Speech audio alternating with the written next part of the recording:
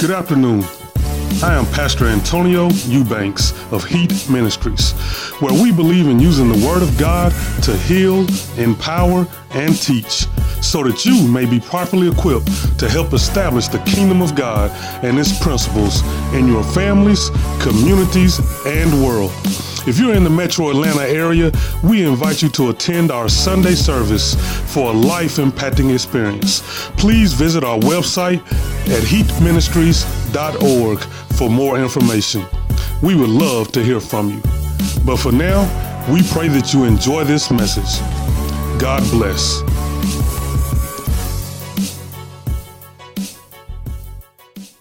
Kings chapter 20. Because what we're going to deal with today is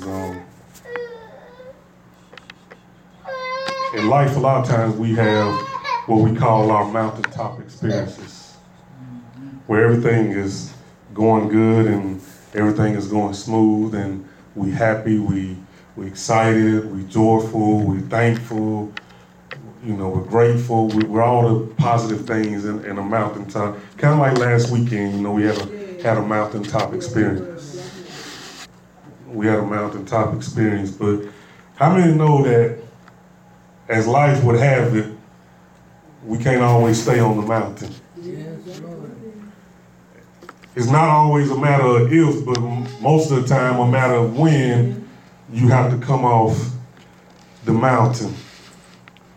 It's not that we don't want to be on the mountaintop. It's not that that's not even a place that God doesn't desire us to be, but as life would have it, we don't always get to stay. And as life would have it, a lot of times after our mountaintop experiences, we experience the valley. It's when we reach the highest points of our life, or highest points of our joy, or highest points of what's going on at that moment in time, is often time after that the valley experience comes.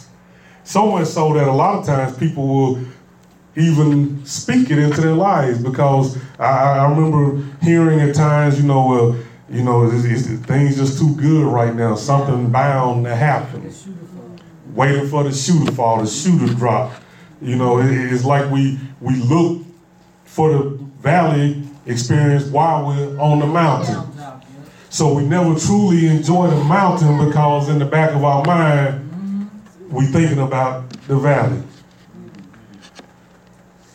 But how many know that God is a God of the mountain and the valley? If we look at 1 Kings chapter 20, and I'm starting at verse 22. Now, where I'm starting from is, prior to this, the people of Israel have just had a mountaintop experience. They defeated the army of Syria, Ben-Hadad and his people or whatever, and they had really had a mountaintop experience. They had a victorious battle. And how many times do we know that, we can experience victory only to eventually walk into the valley? And we come into the story in verse 22, it says, "Then the prophet came near to the king of Israel and said to him, 'Come, strengthen yourself, and consider well what you have to do. For in the spring the king of Syria will come against you.'" Now here it is, the prophet is coming to the king of Israel and telling him, get ready. Get ready. I know that you just won. I know that you're standing on top of the hill. I know that everything is going good. I know that your kids are acting right. I know that the job just gave you a raise. I know that the people are liking you more. I know that things are just going right. I know that the I's are dotted and the T's are crossed. I know that the ducks are all lined up in a row. But get ready. But see, now that's the beautiful thing. It's not that the prophet is coming here with necessarily bad news. Some may look at it as bad news and saying, well, why are you prophesying this over my life? Why are you telling me to get ready that the king of Syria will come up against me. But how many know that God will always warn us before the onslaught? So where it may look like bad news is really good news, because the prophet is telling him, come and strengthen yourself. And see, that's the good news, because that means that we have time to strengthen ourselves. That means we have time to prepare. He says, consider what you got to do. Consider that you got to get ready, because there's some things that are about to come upon your life that you got to get ready for. But if you strengthen yourself, if you consider what you got to do, then when it comes against you, you won't have to worry about it. But see, what happens a lot of times in our valley experiences is that we end up feeling so bad, because it's like, oh God, here it go again. Any of us have reached the mountaintop? We think we've overcome that thing, only for it to come back again, only for it to kind of nip at us again. We think we got rid of that person out of our life, but here they go again. They found our phone number. They found a new job where we work at. It's like, I thought I got rid of that thing, but it keep on calling me back. For some of us, that might even be a little piece of cake or donut. I thought I got over that thing, but it's calling my name. I can hear it calling my name. I thought I defeated it, but it seemed like it's still there. Like Paul said, it's like a thorn in my side. But the prophet says, strengthen yourself. Strengthen yourself, and consider what it is that you have to do, meaning that you got to think about these things. Yes, you're on the mountain right now. You just had a good time and everything is going right, but you always got to keep your head on a swivel. You always got to be ready, because the enemy is always what? Roaming, seeking whom what he can devour. Don't ever get it twisted. We have an opposer. We have an adversary. We have an enemy. And he is real. And this is what the prophet of God is saying. So when you might look at it as bad news, he's really giving you good news, because what if he said that there's nothing you can do when he comes? You just got to take it. No, he said strengthen yourself. So if he's telling you to strengthen yourself, that means it must be a way that you can do so. That means there must be somewhere that you can get that strength. That means there must be something that you can think on to strengthen yourself and prepare for what's about to come. And in verse 23, we see the strategy and the setup from the enemy. It says, and the servants of the king of Syria said to him, their gods are gods of the hills or mountains, and so they were stronger than we. See, so that's how the enemy will talk. Oh, they think they bad because they at church. They think they going on, but let them step outside those four walls. Or on your job, yeah. She thinks she got it going on because the manager like her, but wait till she gets shifted to this other department. Then we gonna really see how it is. See, the enemy say, yeah, the God will fight for you over here, but let's get them over on our territory and see what they do. He says their gods are gods of the hills, so they are stronger than we. He said, but let us fight against them in the plain, meaning in the valley, and surely we shall be stronger than they. See, that's what the enemy always wants you to do. The enemy wants to try to get you in his territory. He don't want to fight you where you know where all your. I remember my granddad used to tell me all the time. He said, boy, don't never let nobody beat you up at your house. That's right. Because at your house, you know where all the weapons are. You know where everything is. The knives, the rocks, the sticks, the guns, whatever you need. The pots, the pans, whatever you need. No enemy should attack you at your house and be successful. That's right. And the enemy knows that.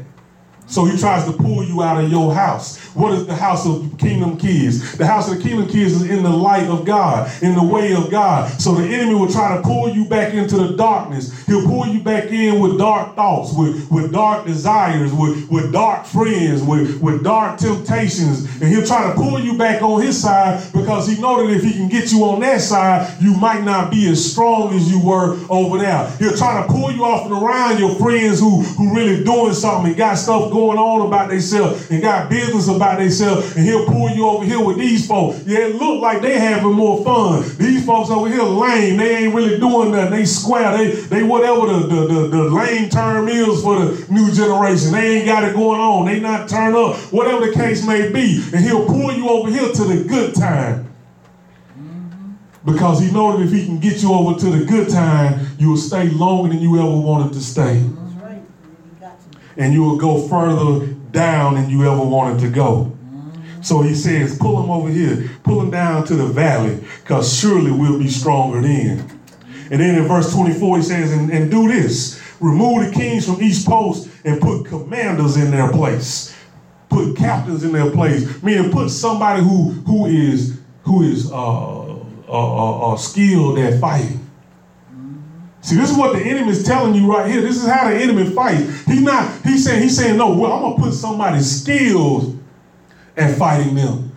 Skilled at fighting them. Well, what is the enemy doing? He's finding what's in you that he can tempt you with.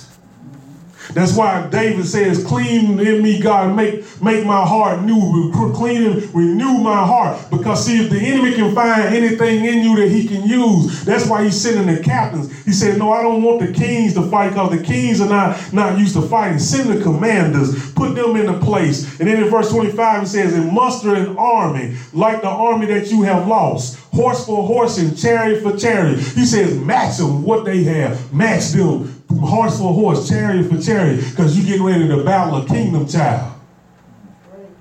See, so this is what the enemy is doing. He's trying to stir it up. He's setting up the scene, so he thinks. He's setting up the location, so he thinks. He's setting up the strategy, so he thinks. That's why Peter tells us that we have to be wise of the schemes of the enemy. But it says that Christ has come to do what? To destroy them all. To destroy the works of all the other enemy. But see, the enemy now here is trying to lure them into the valley. It says, then when we fight against them in the plain, and surely we will be stronger than they. And he listened to the voice and did so. And then in verse 26, it says, in the spring, Ben-Hadad mustered the Syrians and went up to effect to fight against Israel. And the people of Israel were mustered and were provisioned and went against them. The people of Israel encamped before them like two little flocks of goats, but the Syrians filled the country. Now this is where it get real. Because the Syrian army has now gathered up thousands. So much so that they covered the countryside. Everywhere you looked, you saw their army. Everywhere you looked around, you saw the enemy coming from all sides. And it says here that the Israelites looked like two flocks of little goats. Have you ever been in a situation where you felt like you was outnumbered, where you was surrounded, where you was totally helpless? I don't care if it was with people. I don't care if it was because your finances was surrounding you, you was totally helpless. Was it the pain in your body? Was it the people talk? What the situation where you feel like you outnumbered? That's how the Israelites felt that day. They had just come from a mountaintop experience. Now they find themselves sitting like two flocks of goats, surrounded by the enemy, getting ready to be attacked. They had fought and won previously, but now the enemy is back. How many times do we defeat things only for the enemy to show back up? You win the battle over here, but then the enemy attack you over there. You win the battle fighting for yourself, but now he attacks your child. You win the battle on your job, but now he attacks your body. You win the battle with your finances, but now you start attacking your mind. It's like the enemy won't let you go. He want to stay fighting with you, no matter how many times you beat him. Because that's his job. We can't get mad at somebody doing their job. It just means that we have to stay on our job. Amen.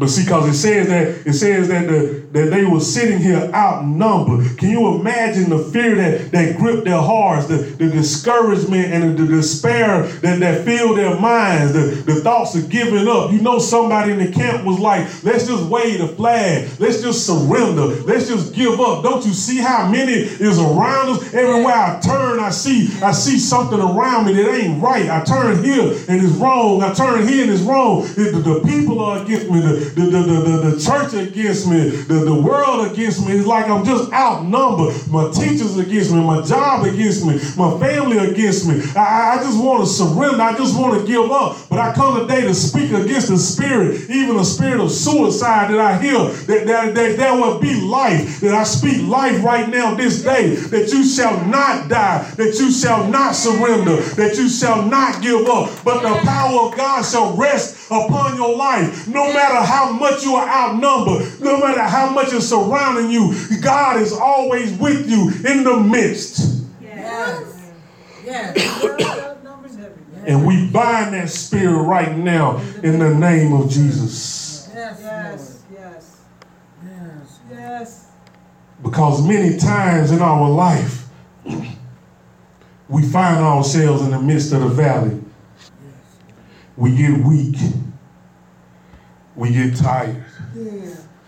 We get frustrated. We get empty. We feel alone. We feel so far from the presence and the anointing of God. And when we call on him, it seems like we get a busy signal. God, do you hear me? God, do you understand? God, where are you?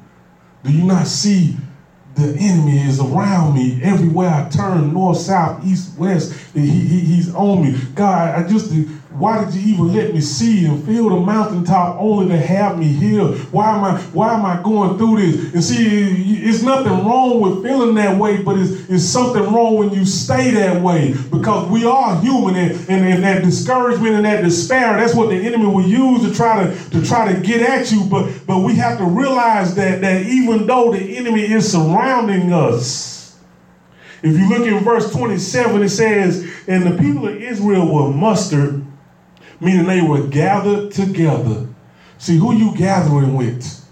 Are you gathering with like minds? Are you gathering with people on one accord? It says in the word of God, where two or more come together, what? God is in the midst. It says that one can put 1,000 to flight, but what? Two can put 10,000 to flight. That's exponential growth. That's multiplication. That's how you attack the enemy back. It says that they were mustered, and then it says, and were provisioned.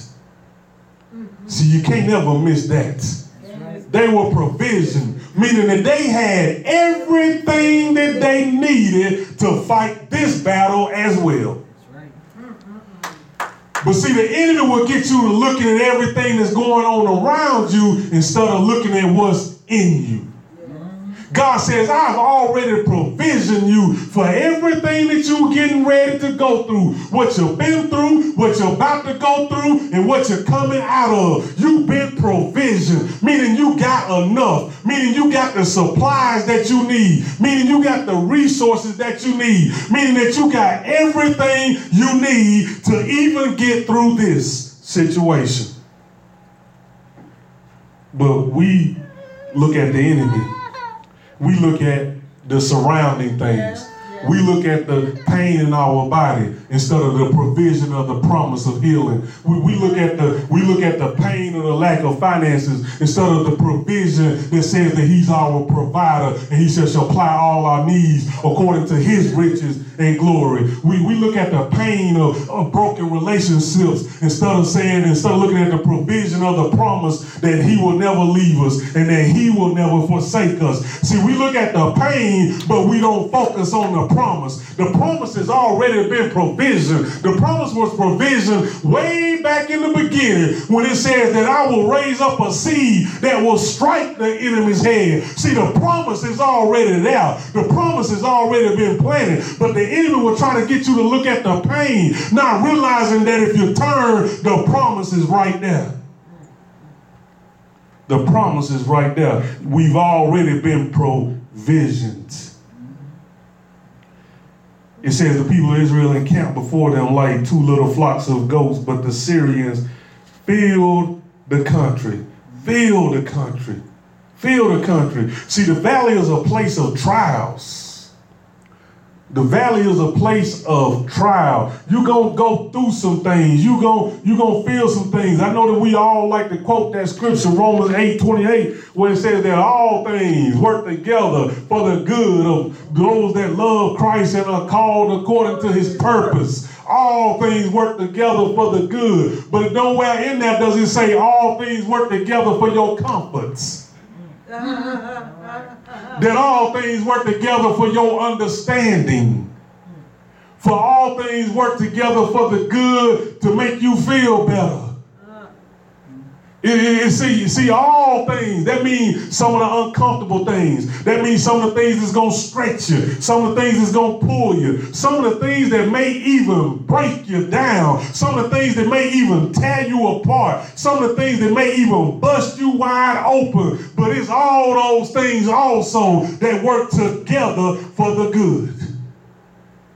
See, the valley is a place of being stretched. Imagine Mary and Martha when Lazarus had died. Some of us have things that have died in our life. Imagine the valley experience they had when their very own brother had died and the one they knew named Jesus was late getting there. He didn't show up till after the fact. How many times did we feel like God just got here a little too late? God just should have showed up yesterday. And I would have needed you to come yesterday. Why you here now? It ain't going to do me no good. They already done fired me. They already done put me out. He already done left me. Well, God say they fired you because I needed you to leave that job for a better one. They put you out because I got something better for you. He left you because he wasn't the one I sent you. But see, we keep looking at what happened instead of what is and what's going to be. See, don't look at the pain of the past, but look at the promise of the future.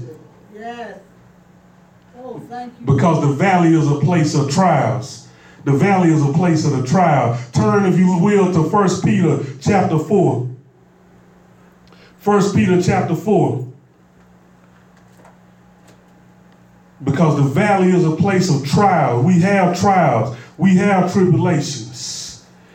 1 Peter chapter 4, and look at verse 12.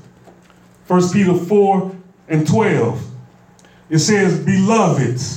So he's already telling you, I love you. This is, I'm talking to somebody I love. I'm not talking to somebody I don't like. 1 Peter 4 and 12, beloved, do not be surprised. That's right, that's right. At the fiery trial when it comes upon you to test you. As though something strange were happening to you. Why me, God? Why I gotta go through this? Why, God? But he's saying, beloved, do not be surprised. Don't be surprised at the fiery trial when it comes. But I like the part where he says to test you. Ain't nothing like a test. You know the best part about a test? Promotion comes after the test. They do it in the natural. Amen. When the schools, they take the standardized test, it's to see to promote you, or the end of the year test, or whatever the test in your grade, or whatever. So that's why God said, don't be surprised when the fiery trial comes, but use it as a test. Use it as a test to see what you really made of, who you really are. Use it as a test to check my provision. Use it as a test to check my promise. Yeah, the valley is a place of trial, but use it as a test to see who I am. Use it as a test to see who I am. And in verse 13 it says, but rejoice insofar as you share Christ's suffering, that you may also rejoice and be glad when his glory is revealed. Yes. When his glory is revealed. So he's saying right here, don't worry. Don't worry. Don't even be surprised. It's not a matter of if a lot of times about this valley experience. It's just a matter of a matter of when. See, we had a valley experience, a mountain experience last week. We had a good time. Everybody was loving it. We celebrated and we thankful. And now a week later, we got one in the ER and then another one that come to church in pain. See, the devil is a lie. See, he wants us to look. He said, yeah, you enjoy that mountain. That's the last time you go see one. The devil is a lie. Because see, what I know is that between the two mountains is the valley. So really, when I'm in the valley, that just means I'm what? Heading to the next mountain. That's what we talking about. Amen. Amen. Why? Because the valley also is a place of assurance. Yeah. The valley is a place of hope. The valley is a place where I can see God like never before. See, it ain't nothing like a crisis to see who Christ is. You get that when you get home too? Ain't nothing like a crisis to see who Christ is. See, you won't know Christ as being a healer until you in pain. You won't know Christ as being a provider until you ain't got nothing. You won't know Christ has never forsaken you until you've been forsaken. See, it's when you go through something that you really know who God really is. Yes. He can reveal himself to who he really is. That he's the Lord, that he's the Savior, that he's the deliverer, that he's the provider, that he's the way maker, that he's the Holy One, that he's the completion, that he's the beginning, that he's the end, that he's the author, that he's the finisher, that he is the Alpha, that he is the Omega. See, when you go through something, then you can understand fully who God is. It ain't nothing like a crisis to find out who Christ is. The valley is a place of trial, but it also is a place of hope. A place of hope. Look at Isaiah. Turn to Isaiah 41. Isaiah 41. I hope this is helping somebody in the house who may be going through a valley experience. Because see, you might not be going through one right now, but one thing about the valley, you either going through, you either in, or you're getting ready to go. It is you one place or the other. You're coming out, going in, or sitting in. So you might as well get your provision ready. You might as well get your provision ready because you're either going in, sitting in, or coming out. Either way. And if you're coming out, then you can just tell folks how to come out. It was a place of trial, but it's also a place that I can see hope. Isaiah 41. Isaiah 41. And let's look at verse 18. Isaiah 41, verse 18. Well, let's back up to 17. It says, when the poor and needy, Isaiah 41, verse 17. 41:17, it says, when the poor and needy seek water, and there is none, and their tongue is parched with thirst. Sound like they lacking something, amen? Because you need water. We can survive with a whole lot of things, without food, without oil, without clothes and all that, but you need water to live, amen? He says, when the poor and needy seek water, and there is none, and their tongue is parched with thirst. He says, I, the Lord, will answer them. I, the God of Israel, will not forsake them.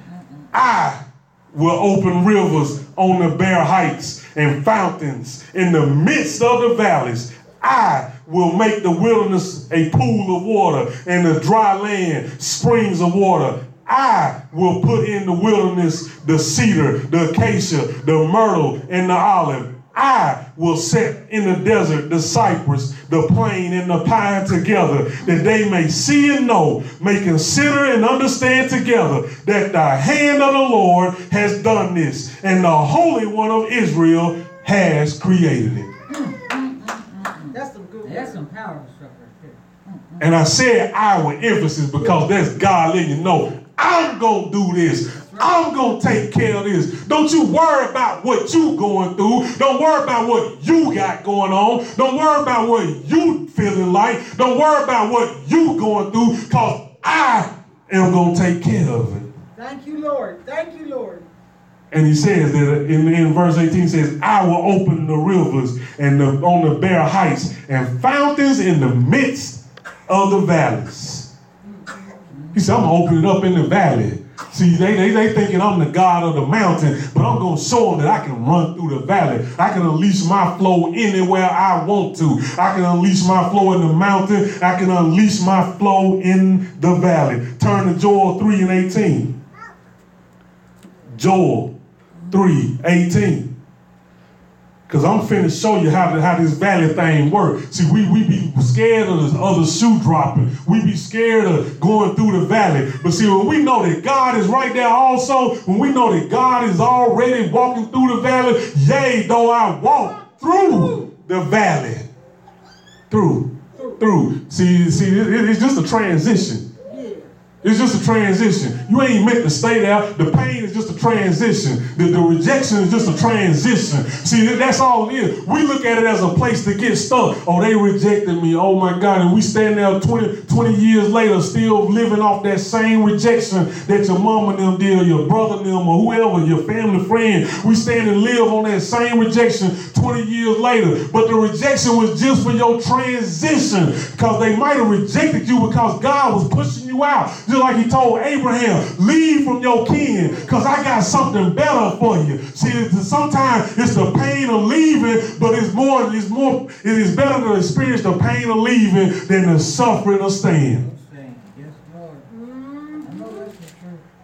Joel chapter 3, verse 18, it says, and in that day.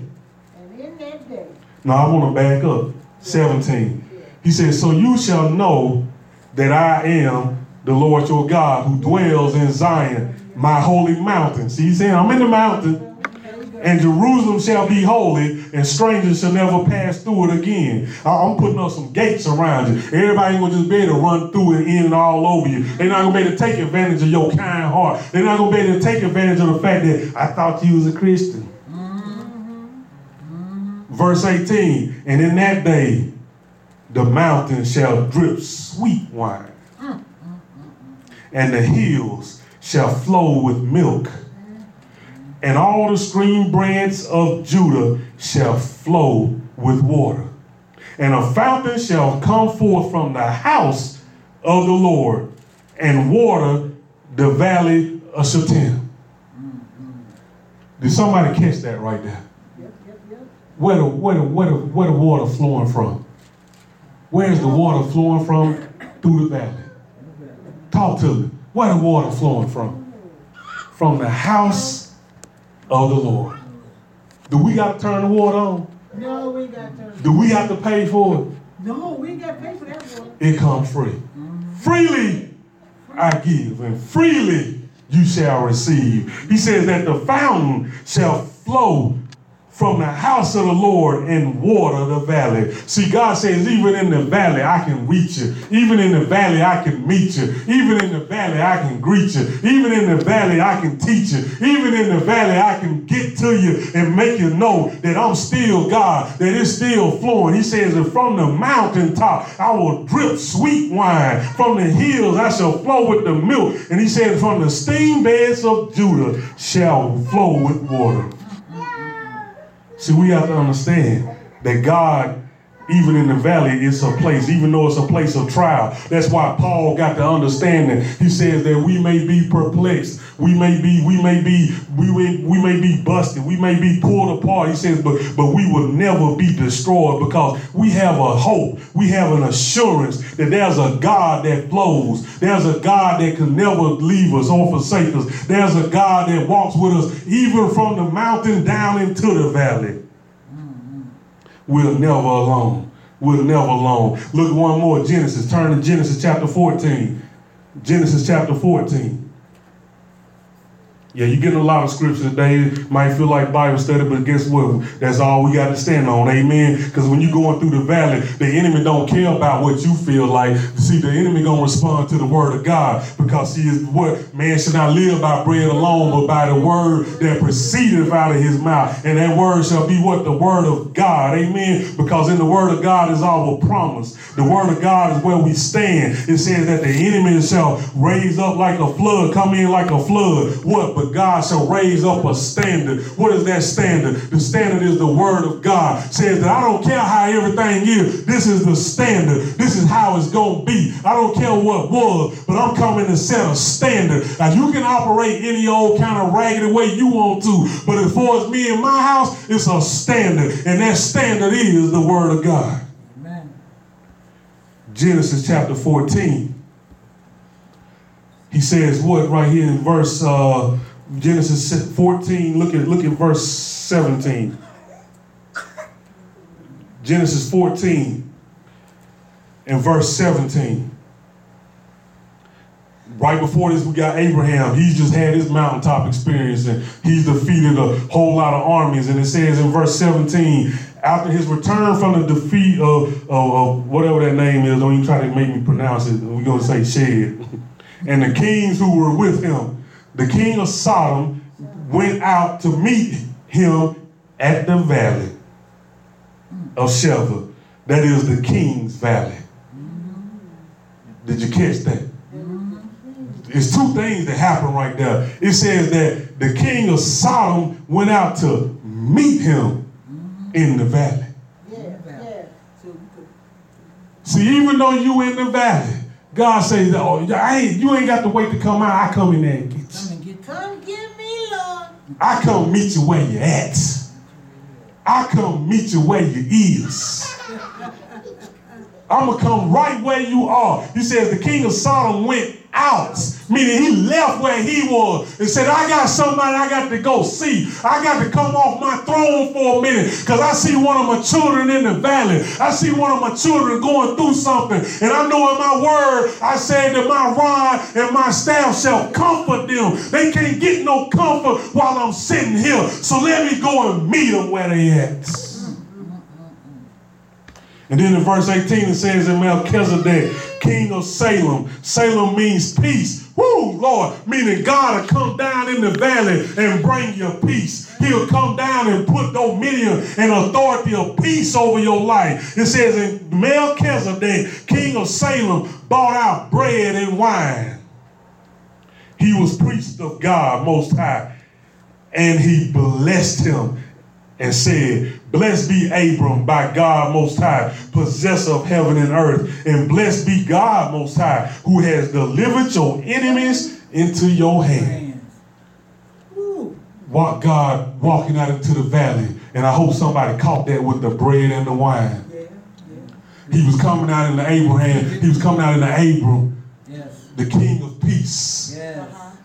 He said, here, I got something for you. Even in the valley, even in what you're going through, even in they talking about you, even in the job tripping, even in your family not acting right, even in your money not coming together at the end of the month right, even in the pain in your body, even in the divorce, even in the frustration, even in the depression, even in the discouragement. I'm bringing something right there where you are. I'm coming to meet you with some bread and wine. I hope you already know what that is. That's a type or a shadow, meaning that's a foretelling of the communion, the bread and wine, because Christ said that what? I am the bread. I am the bread, and of me you shall eat. He says, and this wine is like my blood, and you shall drink it. Amen. So he was bringing him communion in the valley, meaning I'm coming into common union with your circumstance. That's why the word of God can say there's nothing that has tempted man that he has not been through, because God says I'm in common union with you.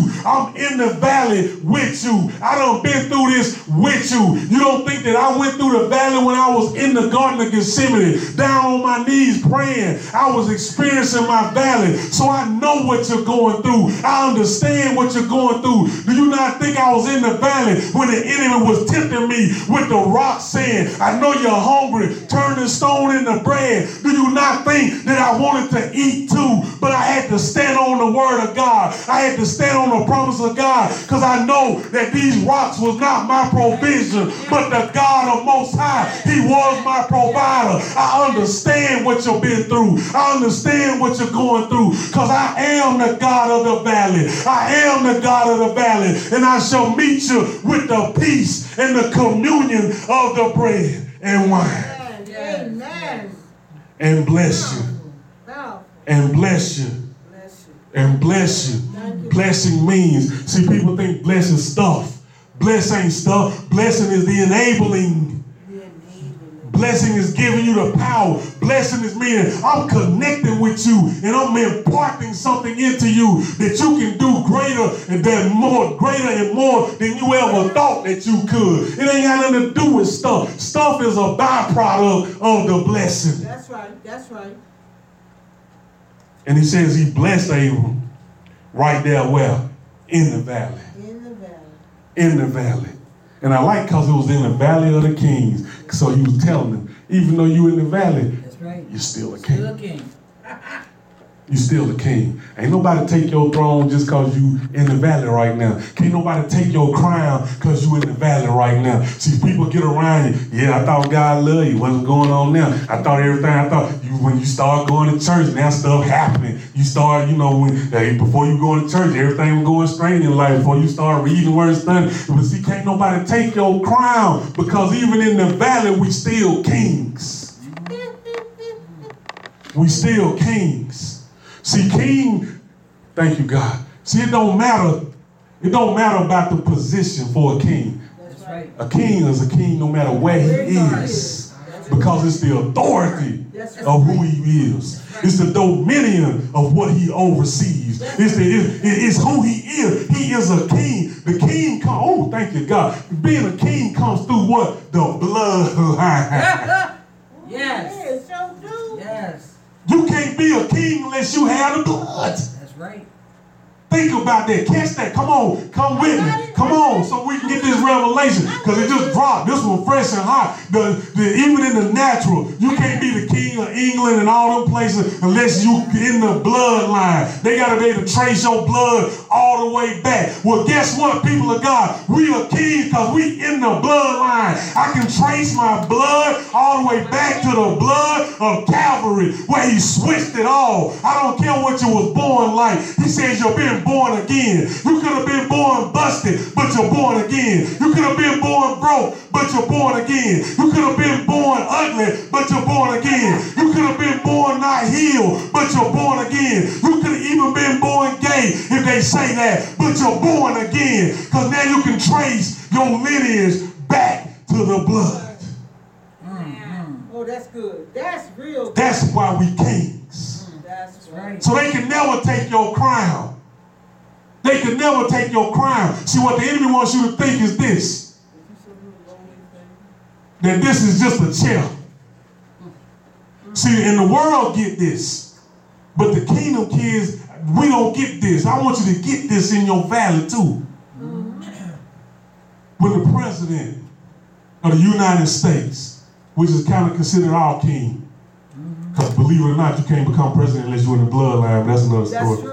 That's true. Because they all related, all of them. All of them. But that's another story. That's right. That's another story. But when he steps forth on any airplane, what do they call that airplane? Air Force One. Air Force One. Now, see, a lot of people think that the original plane that he flies on from the Navy is the Air Force One. No, the plane is only named that because the president is aboard. He can go down to the Atlanta airport right now and get on a Delta plane, and that plane immediately, as soon as he steps foot across the threshold, becomes Air Force One. Because the president is on it. Well, the same thing with a king.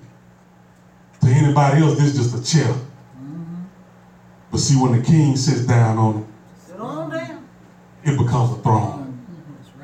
No matter what it look like. It ain't got to be fancy. It ain't got to have gold and jewels and all that. Because of my authority, because of who we are, because of our bloodline, because of where we come from, even in the valley, you can take my little raggedy chair and put it in the valley. I'm still a king because I'm a king sitting on the throne in my authority and in my dominion and in my power of what God blessed me to have. See, your kingdom ain't got nothing to do with your position. Yes. It's all about what you know to be true. Right. Amen. See, you got to get that. See, because the valley is a place of trial, but it's also a place of hope. But closing out, lastly, right here, the valley is a place of victory. I hope you get that, because that's where we headed to. The valley is a place of victory. See, we got to be like David. When David was down there, and he came to bring the little lunch snack down to his brothers who was fighting, and they had this big bad boy called a Goliath. He walking back and forth and cursing God and calling them out, and all of them hiding and scared, hiding behind rocks. Woo, think about that. You read the scripture, they talking about hiding behind rocks. How you gonna hide behind the rock? How you gonna hide behind the word of God? That means you gotta come off from behind that thing and say like David did, who is this uncircumcised Philistine who is defiling my God? Yes. That's what I'm talking about. Yes. So you gotta talk to that enemy. Talk to him. Who do you think you are? This is my house. Yes. And as far as my house, me and my house, we gonna serve the Lord. And you got to leave. You have no authority. You have no dominion. You have been evicted. Yes, you got to go. Don't be like his brothers who were hiding and not knowing. Even Saul the king wouldn't even go out to fight. He had the best armor in the whole military, and he ain't even nowhere to be seen. But you got this little old shepherd boy.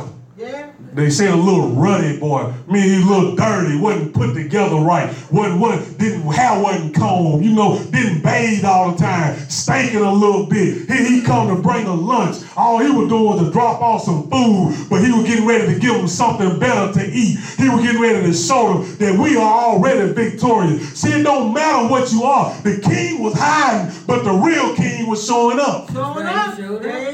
David. Little boy named David. Yeah, he was in the valley. In the valley. Yes, they was. They was fearing. They was depressed. Wow. They was humiliated. Yeah. They run up on Goliath, he take them out. Mm-hmm. But here come David. Here come David. Like, I don't get this. See, we got to be like David. Like, oh, wait, hold up, wait a minute. What? What is y'all doing? Exactly. What? Exactly. Help me out with it. Imagine. What is y'all doing? What's going on? You're sitting over here crying. Thank your you. Tears. Wipe your tears. Wipe your tears and get up and fight. Wipe your tears. Help me out here.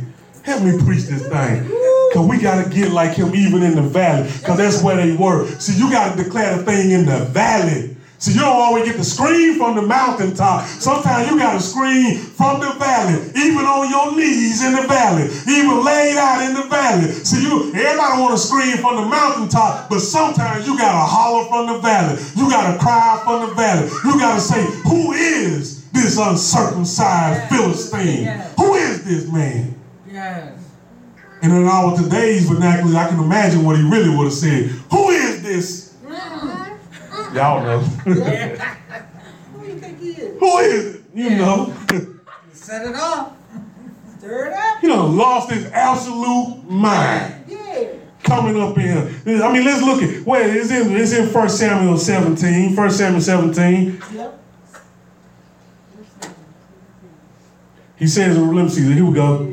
Verse 28. Let's look at verse 28. 1 Samuel 17, and we finish it. 1 Samuel 17, verse 28. See, the valley is a place of trial, yes, but it's really to test you who you really are. See, there ain't nothing like hot water to reveal your true character.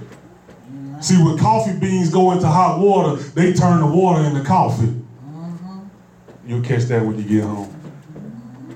Now, I'm going to give you that one for free. Come on. What that means is the hot water ain't supposed to change you. You're supposed to change it. By what's in you. 1 Samuel chapter 17, verse 28. It says, now Eliab, his eldest brother, heard when he spoke to the men. This is after he done already told him. He's like, who is this uncircumcised man? Matter of fact, let's read that part. Verse 26. 1 Samuel 17, 26. And it says, David said to the men who stood by him, what shall be done for the man who kills this Philistine and takes away the reproach from Israel? For who is this uncircumcised Philistine that he should defy the armies of the living God? That's what I'm talking about. And the people answered him the same way so shall it be done to the man who kills him. So David like, what we get? What I get? That means there is reward for going against the enemy in the valley. There is recompense. Fancy religious word. Meaning you're going to get some stuff for going through what you're going through. You're going to come out better. Like some folks love to say, the prophets run around, double for your trouble. Double for your trouble. I'm not saying that, but what I'm saying is, God, when he brings you out, you ain't coming out empty-handed. Amen. Right. That's right. And so in verse 28 it says, now Eliab, his eldest brother, this is the one who Samuel thought was supposed to be the king, heard when he spoke to the men. And Eliab's anger was kindled against David. And he said, why have you come down? Why have you come down? And with whom have you left those few sheep in the wilderness? She trying to chomp him out. Why you down here? But did you catch that? Why have you come down? I'm going to say it again so we all can catch it. Why have you come down? So then, logically, where was David before he came down? He was up. He was up in the mountaintops, experiencing God with his sheep, understanding how God moves, how God operates. He said, so somebody got to come down in this valley and show these ignorant folks how it really is supposed to be. Somebody got to come down here and set order. Somebody got to come down here and set a standard. But then Eliab, just like most folks do, what you doing? You can't do nothing. You don't know nothing. I remember you win. I remember when you used to smoke. I remember when you used to hold around. I remember when you used to turn up. I remember when you used to pop and all that stuff. I remember when you used to do all that. What you dying here for now? Who you think you? You can't help me because you barely can help yourself. Go back to your little sheep. Who watching them? This a man's thing over here. And he says, I know your presumption and the evil of your heart, for you have come down to see the battle. And David said, what have I done now? What was it not but a word? And he turned away from him toward another and spoke in the same way. And the people answered him again as before. He said, I like that because he turned. He said, you know what? I don't care what you're saying, bro.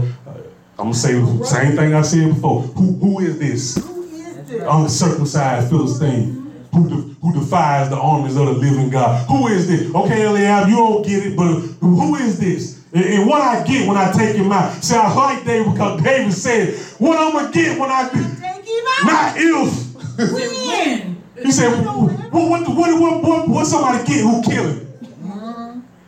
Think about the boldness of that. David is probably, about 13, 14 years old. He said, what I get when I kill him?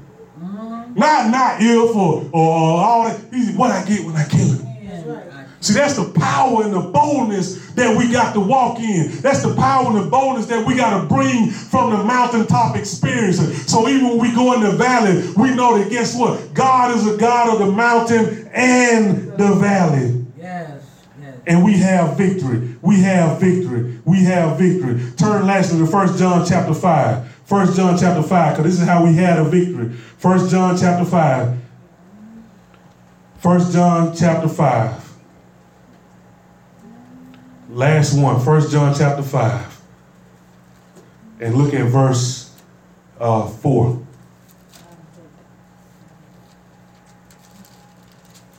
1 John chapter 5, verse 4. It says, for everyone who has been born of God, remember we in the bloodline, overcomes the world. And this is the victory that has overcome the world. Our faith. Our faith. This is the victory. That's where the victory is. See, we don't pray for victory. We pray from victory. From victory. He says, this is the victory that has overcome the world. Our faith. Our faith. Who is it that overcomes the world except the one who believes that Jesus is the Son of God? Our faith. See, David walked down into that valley that day and he said, you know what? I know a God. I know a living God. I know a God that even though this man is a giant, I know a God that is greater. God created this giant, so he must be a little bit bigger than him. You know, it's like my grandma say, the bigger they are, the harder they fall. Drop them. And see, I can imagine when that rock bust him in the middle of his forehead. The cries that went out amongst the people because they saw the demonstration of the faith that David walked into the valley with. Yes. What am I saying? What you saying, Pastor? See, when you strike that enemy, your Goliath in his head, even in the midst of the valley, the people around you will say, oh my God, what is it that you have that allows you to even win in the valley? And you can say, my faith in the Son of the living God. Jesus, the Christ, the one who has overcome, the one who has won the victory, the one who has got up even after death, the one who has made a way, the one who is the light, the one who is the way, the one who is the truth. I win in the valley because of that. I win in the valley because of what I believe. I am victorious because of what I believe. I am victorious because of who I am. Because see, faith is more than what you believe. Faith is what you are. Faith is what you are. Because it says faith is the evidence of things not seen. It's the substance of things hoped for. It's who you are. It's who you are. We walk in this thing. It doesn't matter what's around you. It doesn't matter what's around you. And I like how our foundational scripture, I like how it closes out, because in verse 28 of that scripture it says, and a man of God came near and said to the king of Israel, thus says the Lord, because the Syrians have said, the Lord is the God of the hills, but he is not a God of the valleys. Therefore I will give all this great multitude into your hand, and you shall know that I am. I am.